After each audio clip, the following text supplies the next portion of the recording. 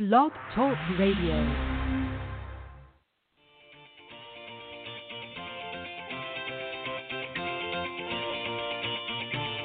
Good morning, everyone. Welcome to the Women of Golf Show. I'm Ted Odorico, and joining me is LPGA professional Cindy Miller, and we are your hosts. We're broadcasting live every Tuesday morning from 9 to 10 a.m. Eastern here on the blogtalkradio.com network, bringing you some of the best golfers, teaching professionals, and entrepreneurs helping to elevate women's golf. We're so glad you decided to join us this morning, so grab your coffee and let's get started.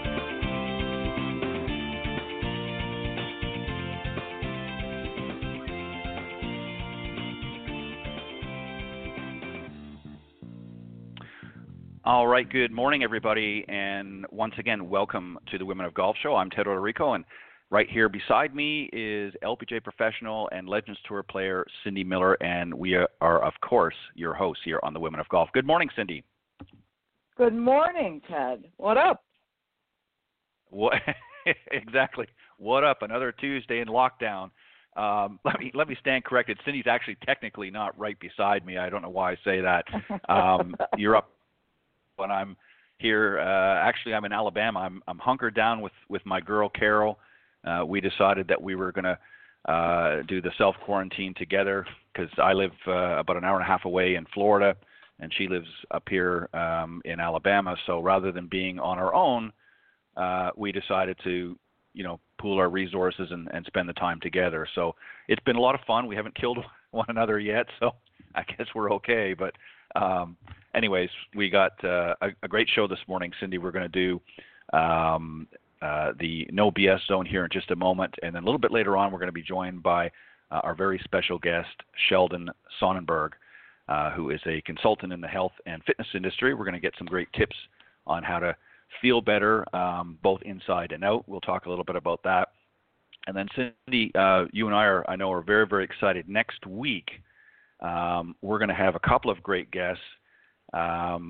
We are going to have VP from Encore Golf, Steve Colton, and then we're also going to be joined by a very, very special guest, the Black Knight himself, Mr. Gary Player, is going to be on the Women of Golf next Tuesday. So for those of you tuning into the broadcast today, you want to make sure you come back next week because Gary and Steve are going to do a great show, and we're dedicating the whole hour. No BS next week, Cindy.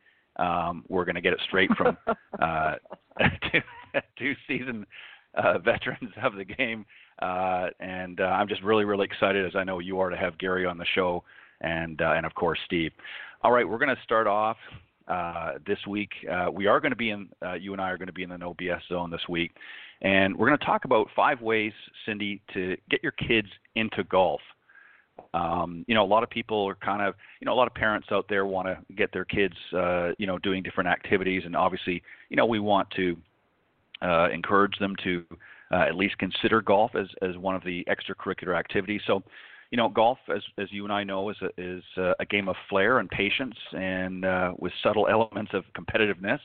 And, we know how to get kids in golf is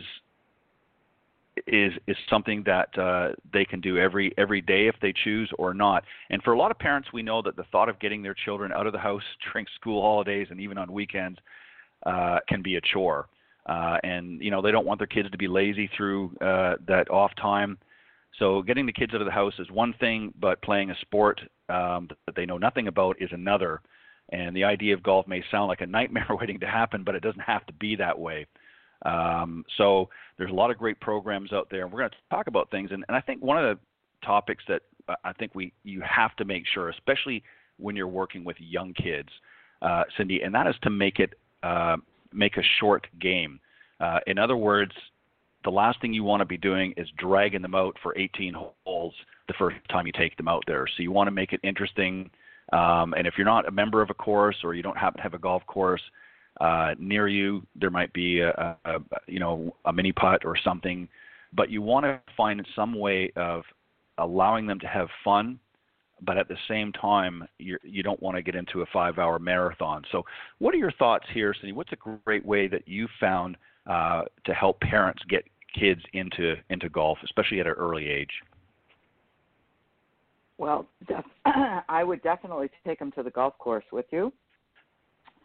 I would, this may sound like child abuse, but when my kids were little, I would take the car seats and put the car seat in the cart and put them in the car seat. And then when they were big enough to run around, I would let them off, close to the green and throw a ball to them. And they would run around and pick up the ball. And then when they saw me putting, they would run over, grab the ball, and put it in the hole with their hands. Mm-hmm. And they, our grandson does that. We just did that a couple weeks ago when we were allowed to go to the golf course. But I had like 3 or 4 balls, and it was fun for him to grab all the balls. So needless to say, I couldn't really putt. So and he's 2 years old. So start them when they're really, really little to show them, hey, you can run around this big, expansive grass area and chase. It's like an Easter egg hunt. Second thing, right? Exactly. I happen to be, U.S. Kids. I'm a U.S. Kids Master Instructor and a Titleist Performance Institute Junior Certified. And when they interviewed or surveyed a bunch of kids in San Diego and asked them what do they want to do after school, no one chose golf. No one. Mm-hmm. No one. So that's really sad because they didn't think it was fun. So the number one thing you have to do is show them that it's fun. And sometimes that could be hard, but that's why even if you start in the backyard, which you need to do right now because you can't do anything else, put a hula hoop out there. Tell them they got to get the ball into the hula hoop. Just let it be fun. Yeah, that's the key thing, I think, is, and again, timing is everything. That is very sad. I'm familiar. I'm not sure if it was you that mentioned it before or somebody else, but I remember that they did that study in San Diego. I think they interviewed a bunch of school children, and that was a resounding. I mean, literally nobody put up their hand to play golf. And this goes to what I've talked about before on this show is I think as an industry, I mean, there's a lot of great junior programs out there. Don't get me wrong. But those are really geared towards people who have a vested interest in golf. And in other words, kids that have grown up in a golf family perhaps and have had some early exposure to golf, through their own family. But for a lot of others that maybe their parents don't golf, really the only exposure that they see, Cindy, is what they see on TV. And I've said this many, many times before. The only, sort of identification is what they see put out about the tours. And for a lot of parents, they see that and say, well, my kid's not good enough, or, they're not, we're not really interested in getting them out on the golf tour. So I think that we have to do a better job of exposing kids at a very early age to this game so that when we do ask them questions, hey, what would you like to do? Golf is going to be right there with football and baseball and volleyball and all these other sports that kids initially gravitate to. And I think that's how we really have to approach it, not just focus on competitive junior golf, but just every day, let's get out there and have some fun. So I think it's an opportunity really for the industry to make some changes. And, the other thing, too, is when you do get them interested, this is also another problem that we face, and that is equipping them with the right equipment. It's too long, too stiff, and too heavy are many common problems. And I know that you've, again, worked with U.S. Kids Golf, and there's a lot of great programs out there getting equipment for youngsters like that is specifically designed for, the various younger age groups and that. So talk a little bit about that, Cindy, about the importance of, we used to, when I grew up, Dad just cut off one of his irons and re-gripped it and so on. And I had a cut down 7-iron that he used to have. But again, it probably wasn't the best thing, but that's what we did at that time. Mm-hmm. What are some options that are available today for parents that want to get their kids involved in golf? Well, I'm going to back up for a second and just talk about programs. The First Tee does a great job going into schools, depending on your area, and possibly even having a program inside the school. So that's one option. The other option is we're doing Operation 36 this year, hopefully next month. And Operation 36 is a program that's there's an app online with instruction, with programming, and you come in for a lesson. The semesters might be 4 weeks, 6 weeks, 8 weeks, 12 weeks. We're going to do 4-week sessions. It's going to include 6 lessons or 4 lessons and 2 playing sessions. And they start everyone, even adults, from 25 yards and in. So you have to shoot even par from 25 yards and in, knock it on the green, 2-putt, make 3, you shoot 27, you're 9 under. And you can track your progress and your stats, how many fairways, how many greens, how many putts on their app, which is great. U.S. Kids Golf, in my opinion, has the best equipment for kids, and they manufacture the equipment and sell it by height. And they have 2 different shaft types. One is super light, and one is a little stiffer for a child that's got a little more oomph in their club head speed. Right. And so they call that the Tour Series. So they start at 39 inches tall, and they go all the way up to 63 inches, which is 5'3". After that, it's time for real clubs, you know. But yeah, and they're very inexpensive, and they come with a bag, and it's awesome. Yeah, I know. Yeah, I know a lot of pros, in addition to yourself, have talked about, you know, U.S. Kids Golf and the equipment that they offer, and you know, again, obviously, kids are growing continually, so over time, you're probably you might be good for a little while at a very young age, but then there comes a point when there's a sudden growth spurt in your child, and that's when you're going to have to, you know, elevate your purchase to something a little bit more long term. But there are some great equipment, and yeah, you're right. I think you have to fit them properly. You have to make sure, because it might look cute, you know, if you're shooting a little video of your youngster swinging one of your clubs, but if you want them to really understand and learn the game, then you've got to make sure that they fitted properly, especially if they show. And it's when you're, you know, as you talked about, Cindy, when you're just out there sort of at the very beginning introducing them, and you're playing some fun little games just to kind of draw them. But once they start showing an aptitude and a willingness to learn and want to play the game, then I think that's when you sort of step in and say, okay. And I think it's also good to, and this sort of falls into the next thing, and that's giving them time to perfect their swing. You know, the key to anything in life is practice. Children are notoriously better at gripping a sport from a young age as their attention to detail and perfection is greater. You know, obviously as we get older in that, we're not as apt to learn new things. Kids are like sponges. And this is an opportunity once they show that initial real desire to learn and want to learn the game, I think that's when you want to connect with somebody like yourself, Cindy, that, you know, really can help them work on some of the key things that they're going to need. And I want you to talk a little bit about that. There's a point where, you know, playing on the putting surface is fine, throwing some balls and whatnot, but then there comes a point in time where you need to start educating them and helping them to understand the very components of golf. So maybe touch a little bit about that when you start getting some of those students in. How do you deal with it?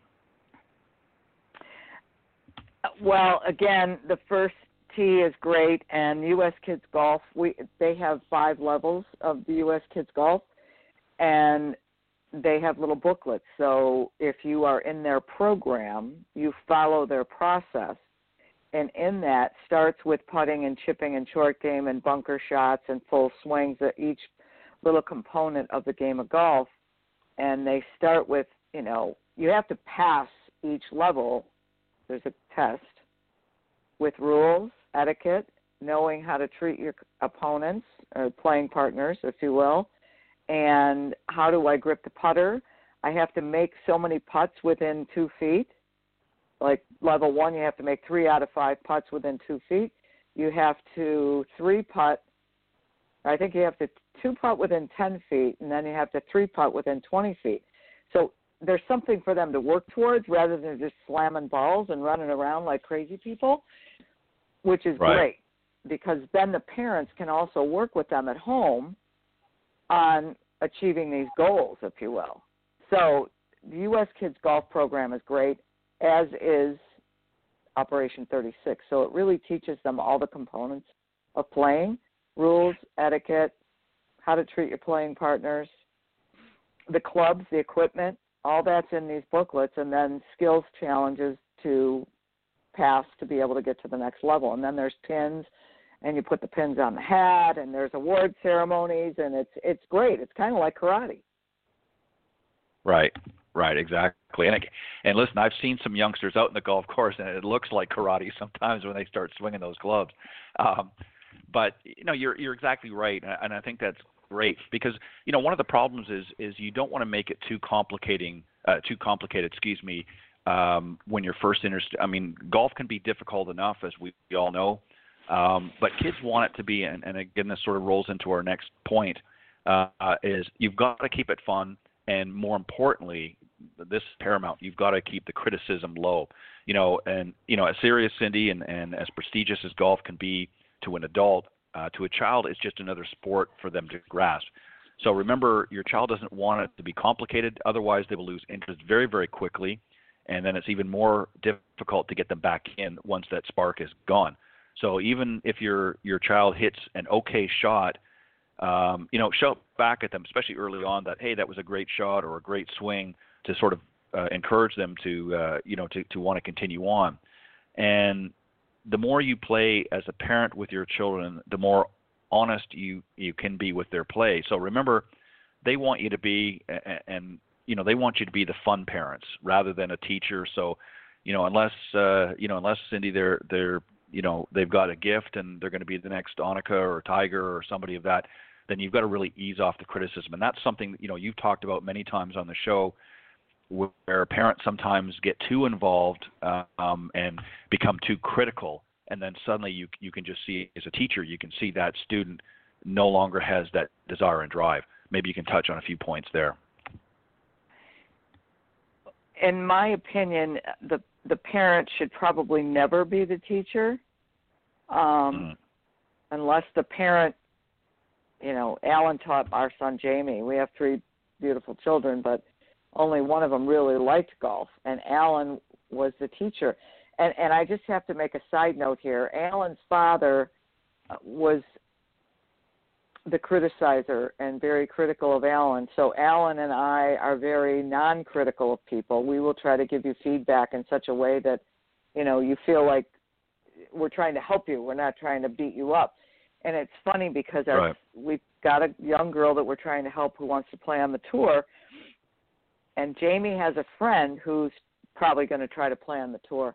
And Jamie was texting with his dad the other night, and he said, I don't understand why these kids, Jamie's 34, why these kids don't ask more questions and watch other people. Do they ever ask you questions of how to fix themselves when they're in a slump? And Alan said, you are the only one that ever asked me what it took to get where I went. Out of all the thousands of people that we've taught over these years, you are the only one that asked me what it took. Now, I don't know if that was the burn inside Jamie. They all, and it's funny because Jamie was hitting balls with one of the girls yesterday at her house. They have a net in the basement, kind of like a mini range type of thing. And he said, she started to pout about her driver. And he says, look at me. And Jamie can be such a creep. He said, you need to learn to stop whining. He says, how many years have you been taking lessons from my father? Do you not know how to fix this? Why don't you figure it out yourself? Stop whining. And so he called me and he goes, oh, my God, I can't believe she does that. But again, if you give them a silver spoon and you help them all the time, are they going to learn how to be resilient, right? Right. And resourceful and fix themselves? So that's one side of it. The other side of it is you gotta, don't criticize. Nobody's trying to miss it on purpose. Nobody. I've never met anyone that says, "Oh, watch this, I want to shank it out of bounds." That's not happening. So if that's the case and no one's trying to miss it on purpose, help them become a problem solver. You know what I mean? Help them say, okay, I have students that look at me and they go, "Oh my God, what was that?" I go, "Well, let's think about it. Where'd the ball go?" So you have to help them become a problem solver, because it will only help them in their life. Well, and exactly, and the thing is, when you think about your time at school, growing up in that, and it's just obviously the same in everything, and golf included, is the teachers are there to provide you with the tools and help teach you how to handle certain situations, but you have to then take that information and learn how to apply it yourself, because you can't go back, fast forward 25, 30 years, and your grade 5 teacher isn't going to be there holding your hand in everyday life. So all of those lessons that you've learned in school is designed to help you prepare for later in life. And it's the same thing with golf. And you're right. Unfortunately, we've got a generation now that comes out, and it's all about hand holding, and there's nothing wrong with being supportive and encouraging and uplifting, but you also have to prepare. In the case of golf, you've got to prepare your students. I mean, how many times, Cindy, have we heard these young ladies on the Symetra Tour when we've interviewed the winners, and they'll all come in, and they have very good self-talk, and when there's moments of defeat or anxiety, they've learned over time to be able to talk themselves out of it. Yeah, they get into a little slump here and there, but overall they learn how to get out of that slump, and they realize that it is just a game, and they know that they have the skills and the aptitude to be able to get out there and compete at a high level. So once they understand that, and once they understand that no matter what challenges they may be faced out in the golf course, they've got the tools to be able to combat that and overcome that. But if you don't recognize that, and you're just sitting there looking around, like a chicken with its head cut off, well, I guess you can't be looking around if it's cut off, but you know what I'm saying, you're not going to advance, and you're just going to get more frustrated, and that's exactly what Jamie experienced here yesterday. And the last one, as we get ready to wrap up this segment in an OBS zone, is you've got to also learn to communicate in their language. Children need to comprehend an idea before they can attempt it, and as a parent or an adult giving a child around the course, you must learn to be patient as you explain to them in childlike terms. And of course, we're talking about real young kids here, certainly in most cases. You've got to use those sort of childlike terms on how to play a game instead of using complicated terminology. I mean, there's nothing worse than talking about, biomechanics and all of these other great things that we talk about now in golf with a 5-year-old. They're not going to get it. They're not going to understand, and that's going to add to their frustration. And, Cindy, again, I think you've got to make it age appropriate. And you work with a lot of juniors of various levels, some very, very skilled and some just starting out. You've got to adapt. You can't teach them all the same. Would that be a fair assumption? Yes. Although I probably teach adults the same way, but I just don't act as goofy. It's funny. We have a bunch of more than normal 7 and unders, right? And so I have to flip the switch and adapt and become, the village crazy lady, as they would say in the movie Moana, right? So I become the village crazy lady. And some of these parents, I got one that I'd like to fire. So she's like, well, why is the ball doing that? Come here. Hey, what's going on here? And I'm like, oh, my gosh, just take a chill pill, lady. And so I'll grab everybody together, and I'll go over and I'll take a piece of paper, and I'll rip it up into little tiny shreds, and everybody gets a pile of shreds. So they all get their own little stack. I said, all right, you know what we're going to do? We're going to make a big mess. And they all look like, oh, And I said, here's what we're going to do. See the ball sitting there on this little tiny baby tee? I said, we're going to put this big pile of paper behind the ball, on the right side of the ball if you're right-handed on the ground.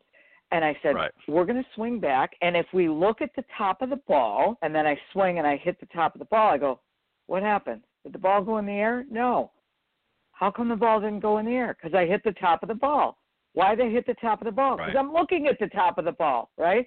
So now I put the club behind this big pile of paper, and I swing back, and I slam the paper, and the ball goes flying, and the paper goes everywhere, and I make a big old mess. I go, wow, why did that ball go up? So you have to adapt.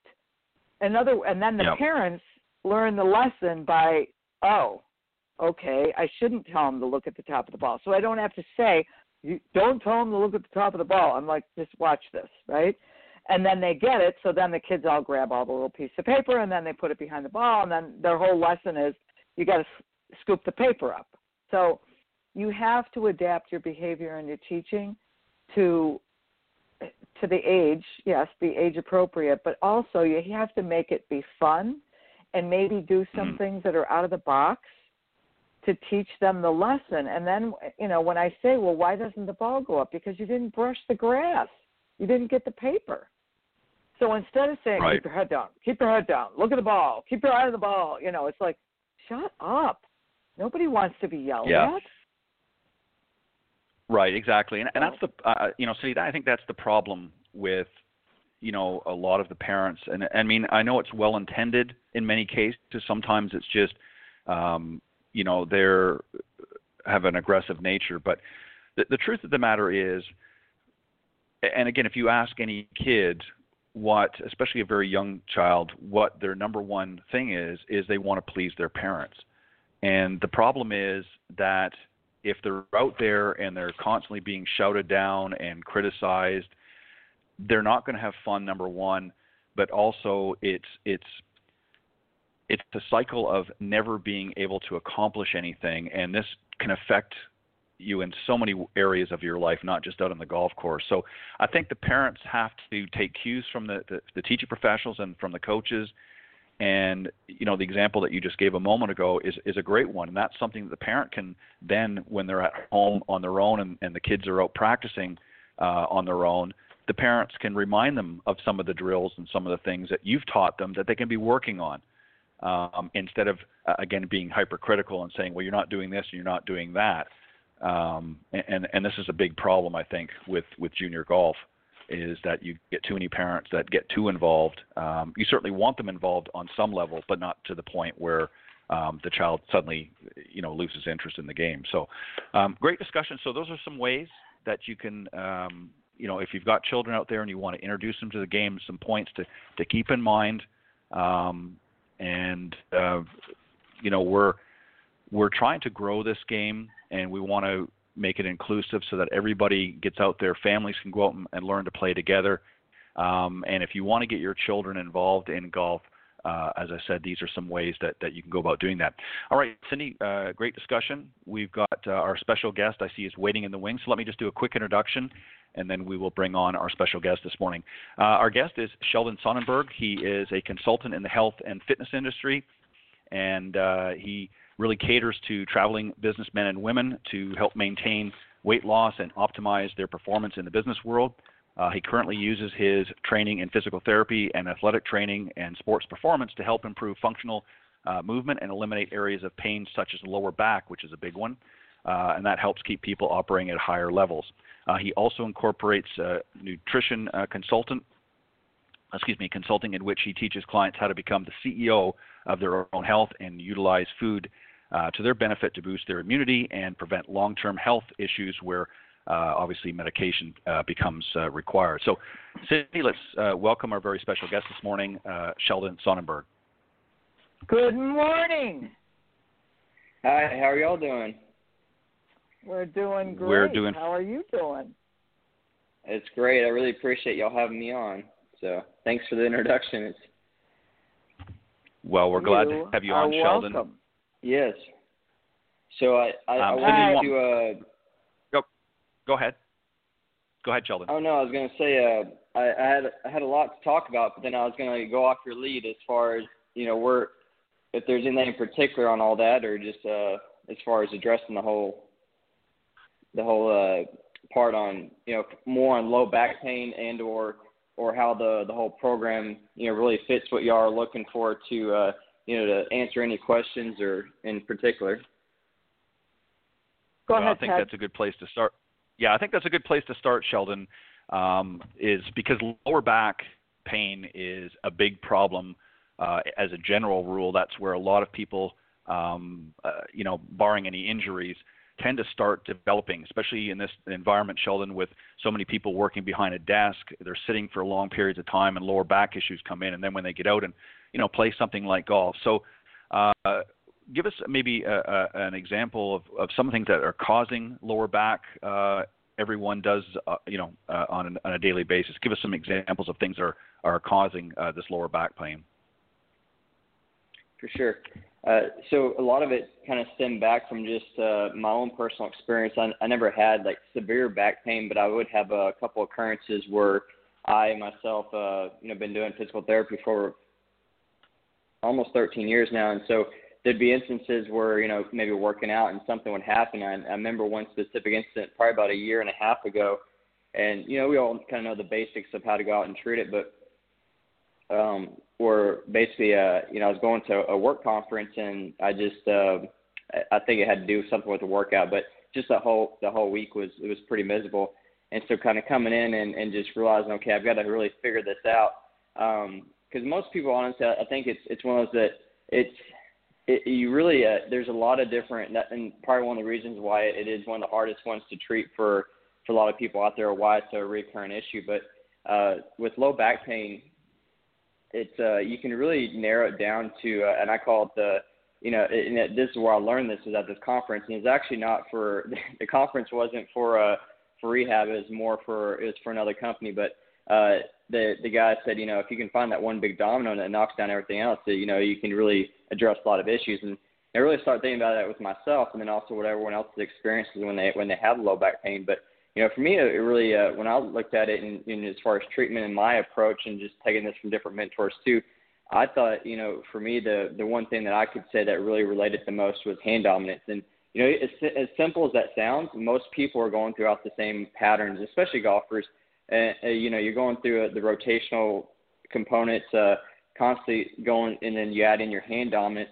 A lot of people don't think about this, but we're kind of even if they weren't a golfer, we're kind of predestined to be in a certain position, from growing up as kids. And I heard earlier talking about just young adults, but or kids even playing golf. But as we're going through these, whether it's a sport and or even not a sport, maybe just at work, a certain activity, and we're constantly doing that rotation, it's kind of and this is sometimes a little bit hard to describe versus actually seeing it in person, but it's your pelvis goes one way, if you're constantly going into a rotational force, but your upper body doesn't stay that way, your trunk. And so that kind of twists the opposite direction. And so you're constantly, I always, for me, like the best way to describe it is like people always walking around like as if a rag being wringed, if that makes sense, because you're constantly in that twisting force.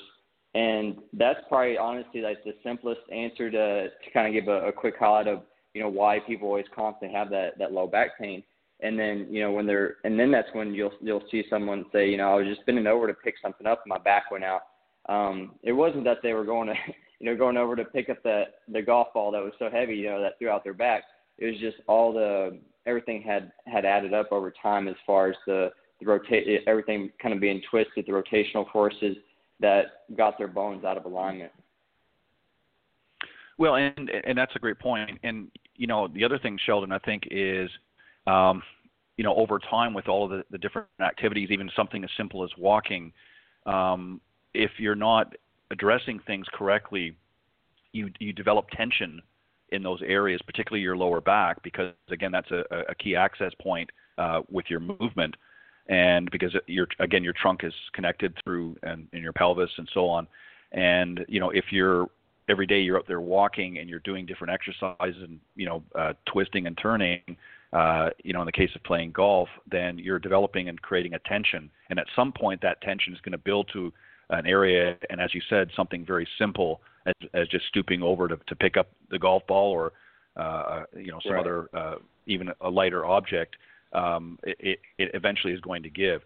So what are some things what to consider when addressing lower back pain? So what are some of the things that you want to do, because you don't want to just go out there and are there some exercise, or are there things that you recommend from your experience as a physical trainer that really address that key area? Yes, good question. So the basic, like for me, it's because most people honestly can kind of go out there and start playing and get away with it, because as you're actually, when we, from the therapy world, or when you're trying to get decreased tone or tightness, rotation and weight bearing are two of the main ways to release tension. And so as you're warming up, maybe you're going through swings, or even just playing and moving in and out of the cart, or walking around on the golf course, or whatnot, the body tends to loosen itself up that way. But as far as exercises go, and that's again kind of leading back to everyone being in that pre-positioned of, I'm going to backtrack just a little bit so it maybe puts it in more perspective and framework. But if you think it's just a game of forces. So if you think of, like, for example, someone's house, if the foundation is leaning a little bit, well, the house is leaning. Well, the same thing with someone's body and their pelvis. The big bones control the small bones. So your pelvic floor, the pelvis, and then you have your spine going up. If your pelvis is tilted, well, what happens with your spine and all the rotational forces going there? And our bodies are really good at compensation in order, to twist and kind of move around. And sometimes we don't really realize that, we're standing straight up, because we're always trying to defy gravity and stand straight up and keep that upright posture. But we don't realize how much rotational discrepancies there are throughout the body, and things are just kind of counter-forcing each other. It's kind of like a tug of war. But so right then, leading into that, I'll usually have people go through some of them are pretty simple, but they're just a mixture, because I think what ends up happening is a lot of people get used to going through the same plane of motion. And let's just take, for example, the good thing about golf, though, is there are a couple, so you got 3 planes of motion. Your sagittal, like a front to back. So let's just say you're walking forward, or you step backwards in that plane of motion.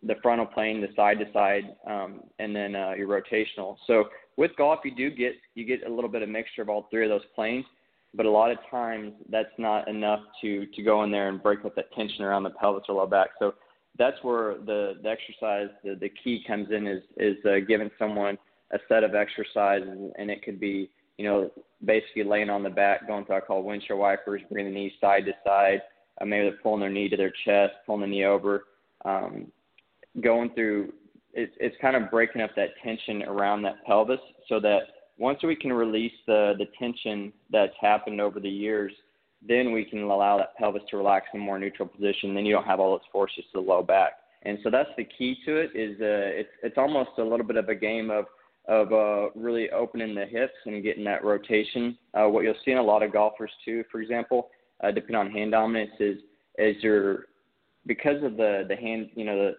always facing the same direction too, you tend to, and I'm using myself for example too, but you're constantly going through the same motion. So if our pelvis is always shifted in that position, it offsets the femur, your leg bones, and so there's limited motion in the hips. So that's really where I think that the key is. You got to start is helping someone regain that hip mobility, because if it's always going in one direction, the legs and that capsule where that femur attaches to the pelvis gets kind of stuck. And so right and left leg is a little bit different when you start measuring their range of motion.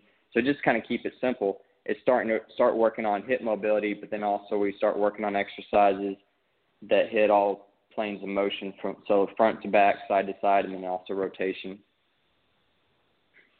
So Very let me good. ask Well you a said. question.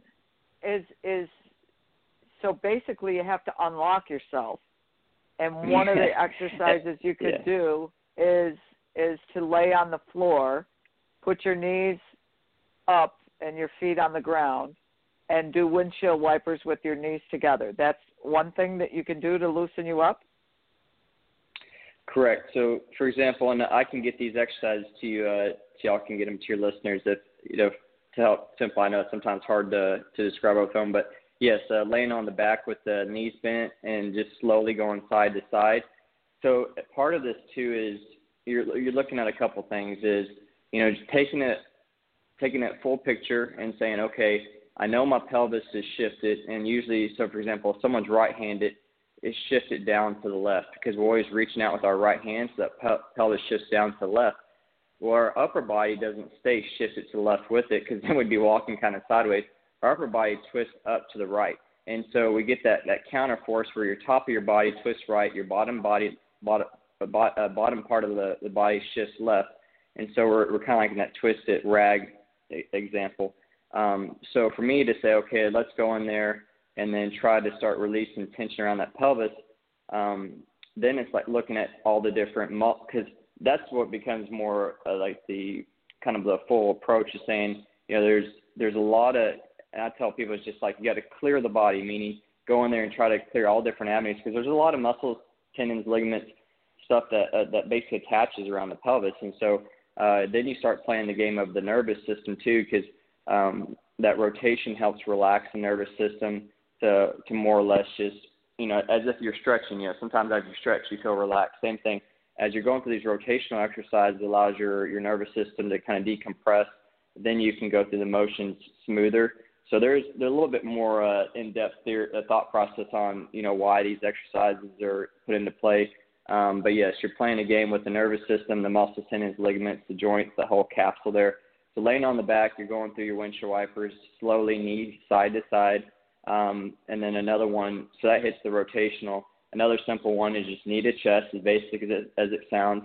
Your whole goal is trying to get that femur, we're trying to open up the hips. And so once we get all your left and right side, we're trying to complement each other, meaning as much as possible. It may never be perfect, but after being in that rotational, I use right-handed, for example, because it tends to be more common, but let's just say, someone's pelvis, they're right-handed, and it shifted down to the left. Well, your right leg and your left leg get a shift with it, meaning they line up different, and the femur lines up different into the pelvis. And so we have to clear both sides, we have to, work on both sides. And sometimes I learned a few of these strategies too through different yoga instructors too over the years because they work a lot of, both sides as far as trying to open up the joints and get everything moving. But so yes, you have your windshield wipers for the rotational. They have your knee to chest, and then there's another one where you can do where you pull the one leg up where it's 90 degrees and you pull it over to your side, and so that kind of gets more of that side plane motion. So they're actually really simple. Like once you learn this, someone can knock this. I do them every morning, and this was where I went back to that one conference and. After I had that low back pain and I was like, it was pretty miserable for that whole week. And I was like, I knew the basics of everything of what to do that had worked, but there was still one missing key. And then once I realized a couple things, honestly, like there's 3 simple exercises someone could do literally within less than a minute a day if they wanted to do a couple of reps, less than 5 minutes a day. And I haven't had any issues with, and my routine has never changed as far as workouts or, stuff like that. So it's worked. And that's what's really neat about this that's why I kind of came up with the unlocked part because what you're doing, your whole body head to toe is works together. And so when there's one part of your body that stops moving or is not working, somewhere else in your body has to pick up that slack. And so once you understand this simple concept, and really physical therapy, working out, training, golf is just a game of horses. Once you understand that, you're playing the game of gravity. You got the gravity pushing down from up top, from up above. You have the counter force of the ground or our body weight, stuff like that. So you got this, it's like you have gravity from up top, the forces from the ground pushing up. We're kind of being compressed. So if we don't go in there and do some of these simple exercises, stuff to open up the body, then things start getting compressed, and that's where the pain starts coming in over time. I would love to get those exercises from you. Email them with if you can. For sure. And here's the cool thing is, when you start doing this stuff too, honestly, it's changed everything in my thought process for the whole last year, and just how you feel. And that's where the whole energy, weight loss stuff comes into play too, because once your body becomes connected, and I think that's been one of the biggest realizations I've had over the years working with clients, is most people are just not connected with their body, meaning they don't really understand the forces. Like, they understand, low back pain. They're just not connected with the different parts of their body and how they work, and that's why I always, I think it's so true. And it was some of the top. So I can't remember who said this before, but they said basically most people, honestly, are really only operating at 60 to 70% of their physical capability, no matter what age group they're in. And so when I started doing this, and like when I go play golf, it was a whole nother world, because all of a sudden when you started getting certain main joints open up in your body, and this was not to backtrack here at another story, but when you start opening up certain parts of your body, you all of a sudden, because of the way our nervous system works, you start activating those joint receptors and the nervous system more efficiently. So one, you have more motion, and I always call it like, I look at it both ways. Like, for example, let's just say someone's trying to improve their swing, like how far they hit it.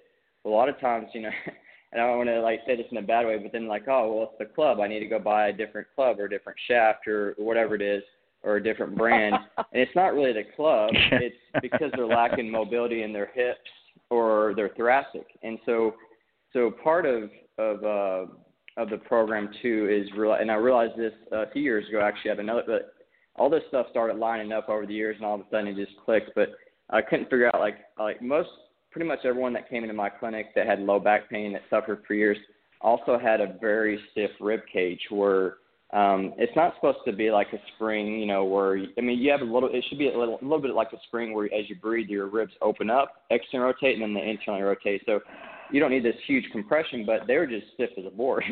And so they weren't distributing the forces throughout their body and getting that motion and movement. And then that's where you'll get the common, I've got low back pain, I've got knee pain, I've got neck pain, shoulder pain. Because when you lose mobility in your hips and you lose mobility in your thoracic, your rib cage, and you can't distribute the main forces throughout the body, that's just the tendency is to start hitting on the knees, the back, the shoulder, the neck. Well, why is that a hard one to treat? Because most people don't treat it from a hand dominant standpoint and understand that the relationship is bilateral, both sides throughout the body. And so then once you understand certain concepts and go through and can break it up, then it's easy all of a sudden. And it's just like you're basically giving someone a new life, because all of a sudden they have new range of motion. They can act. Those joints can now move as like they're supposed to into the full range of motion, because your bones lined up the framework.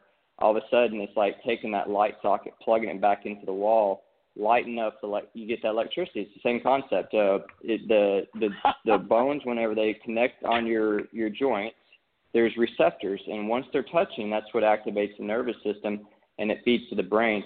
So all of a sudden, you have extra strength, you have that mobility to go through the motion, and you're not having to compensate throughout the body. And then like I said, it's a chain effect, because when people are compensating, what ends up happening is they're not activating their muscles to the fullest, and they're causing injury, whether it's back, neck, shoulder, et cetera, the knee. So it's very strategic, but it's also once you break it down, it can sound so simple too.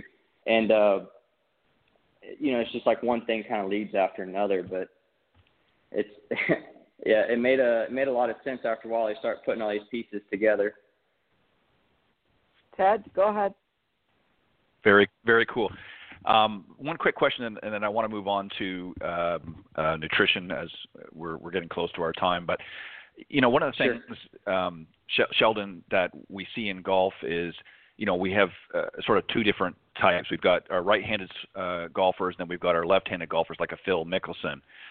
If you're a right-handed golfer, let's say, or either one, but let's say predominantly most people are right-handed, if you're swinging right-handed all the time, does that also add to, because you're not utilizing, I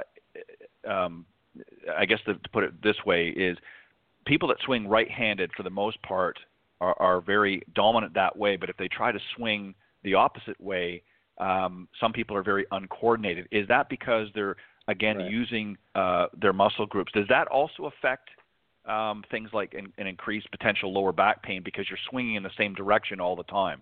Does that add to some of the issues? That's the real issue. And so I'm glad you brought that up, because that was kind of the next phase. So I'll real quick, I'll go through this and maybe it'll kind of answer all the questions there. But so the first phase we're talking about, I broke it into three phases. Phase one was working on mobility of the joints.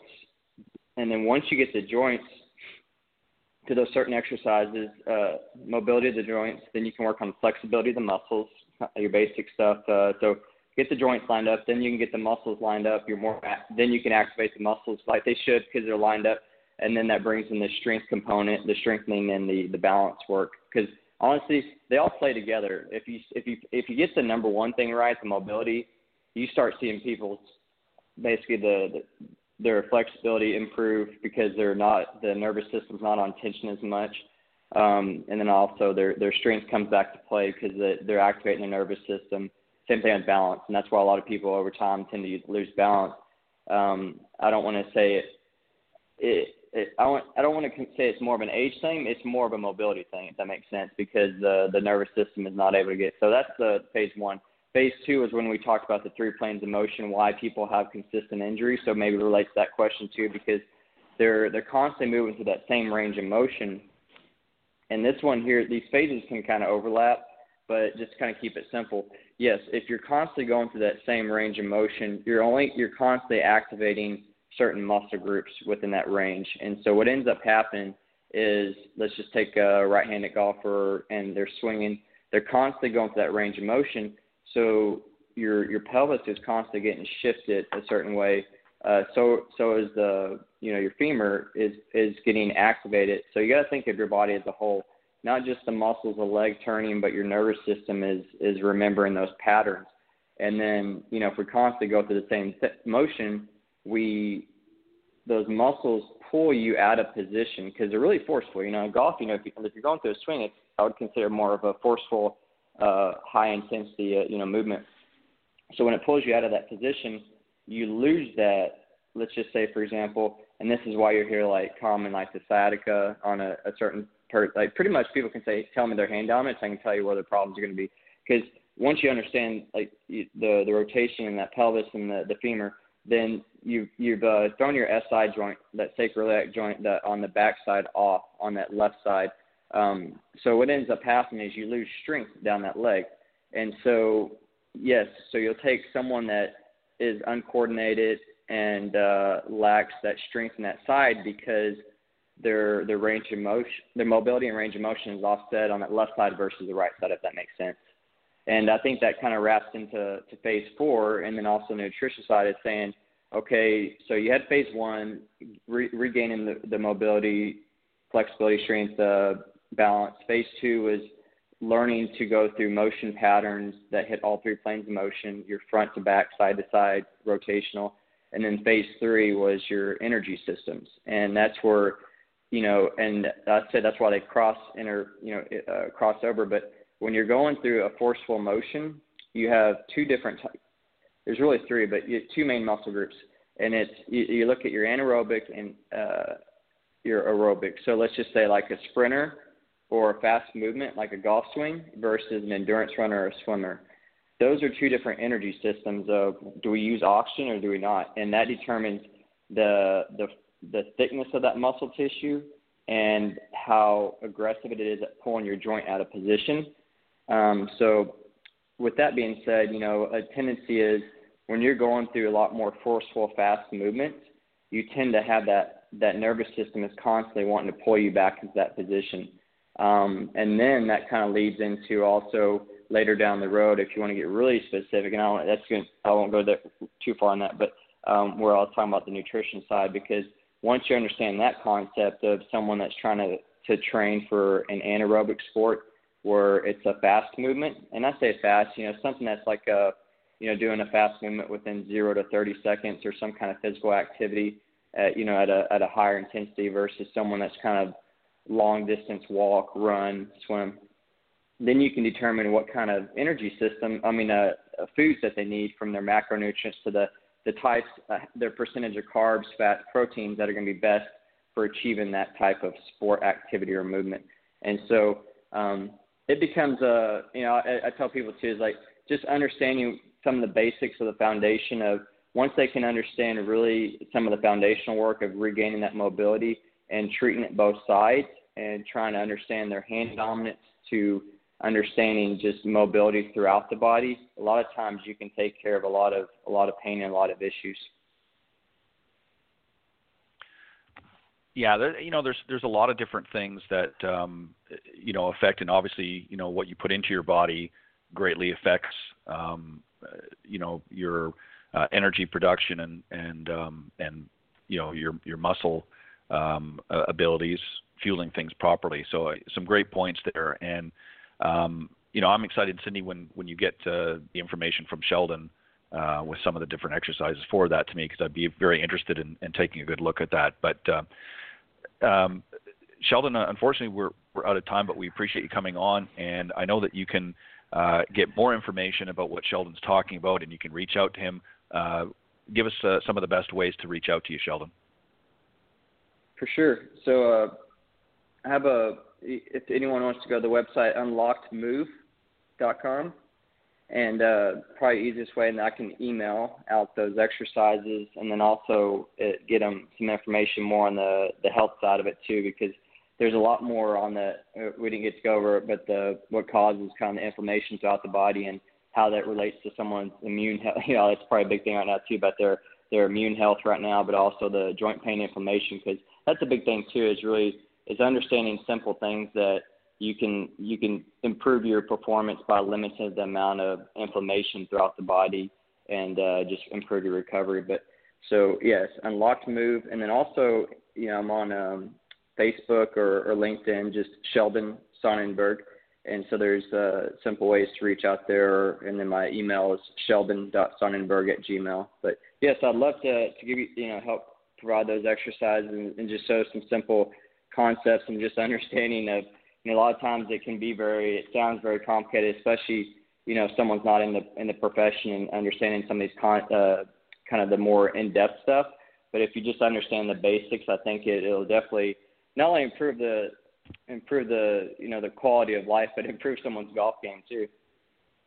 Awesome. Well said. Thank you so much. Yeah, thank you, Sheldon, very much for joining us this morning. And again, go to unlockedmove.com to get more information. You can get through the various different social media platforms that Sheldon is on. All of the information is there. You can click on, or you can reach him by email at sheldon.sonnenberg@gmail.com if you want to have those exercises emailed to you as well.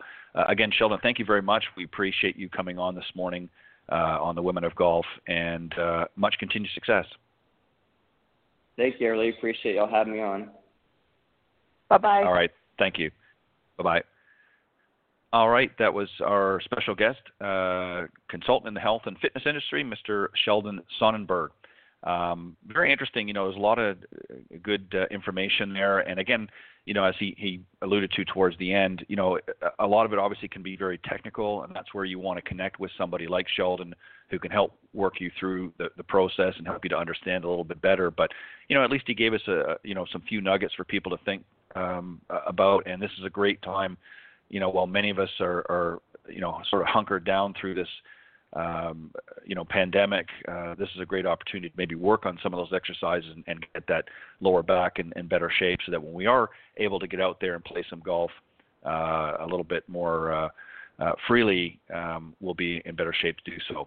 But great show this morning, Cindy, as always. And I want to remind everybody that next week, make sure that you join us for a very special broadcast here on the Women of Golf, featuring two great guests, 9-time major champion winner, and the Black Knight himself, Mr. Gary Player.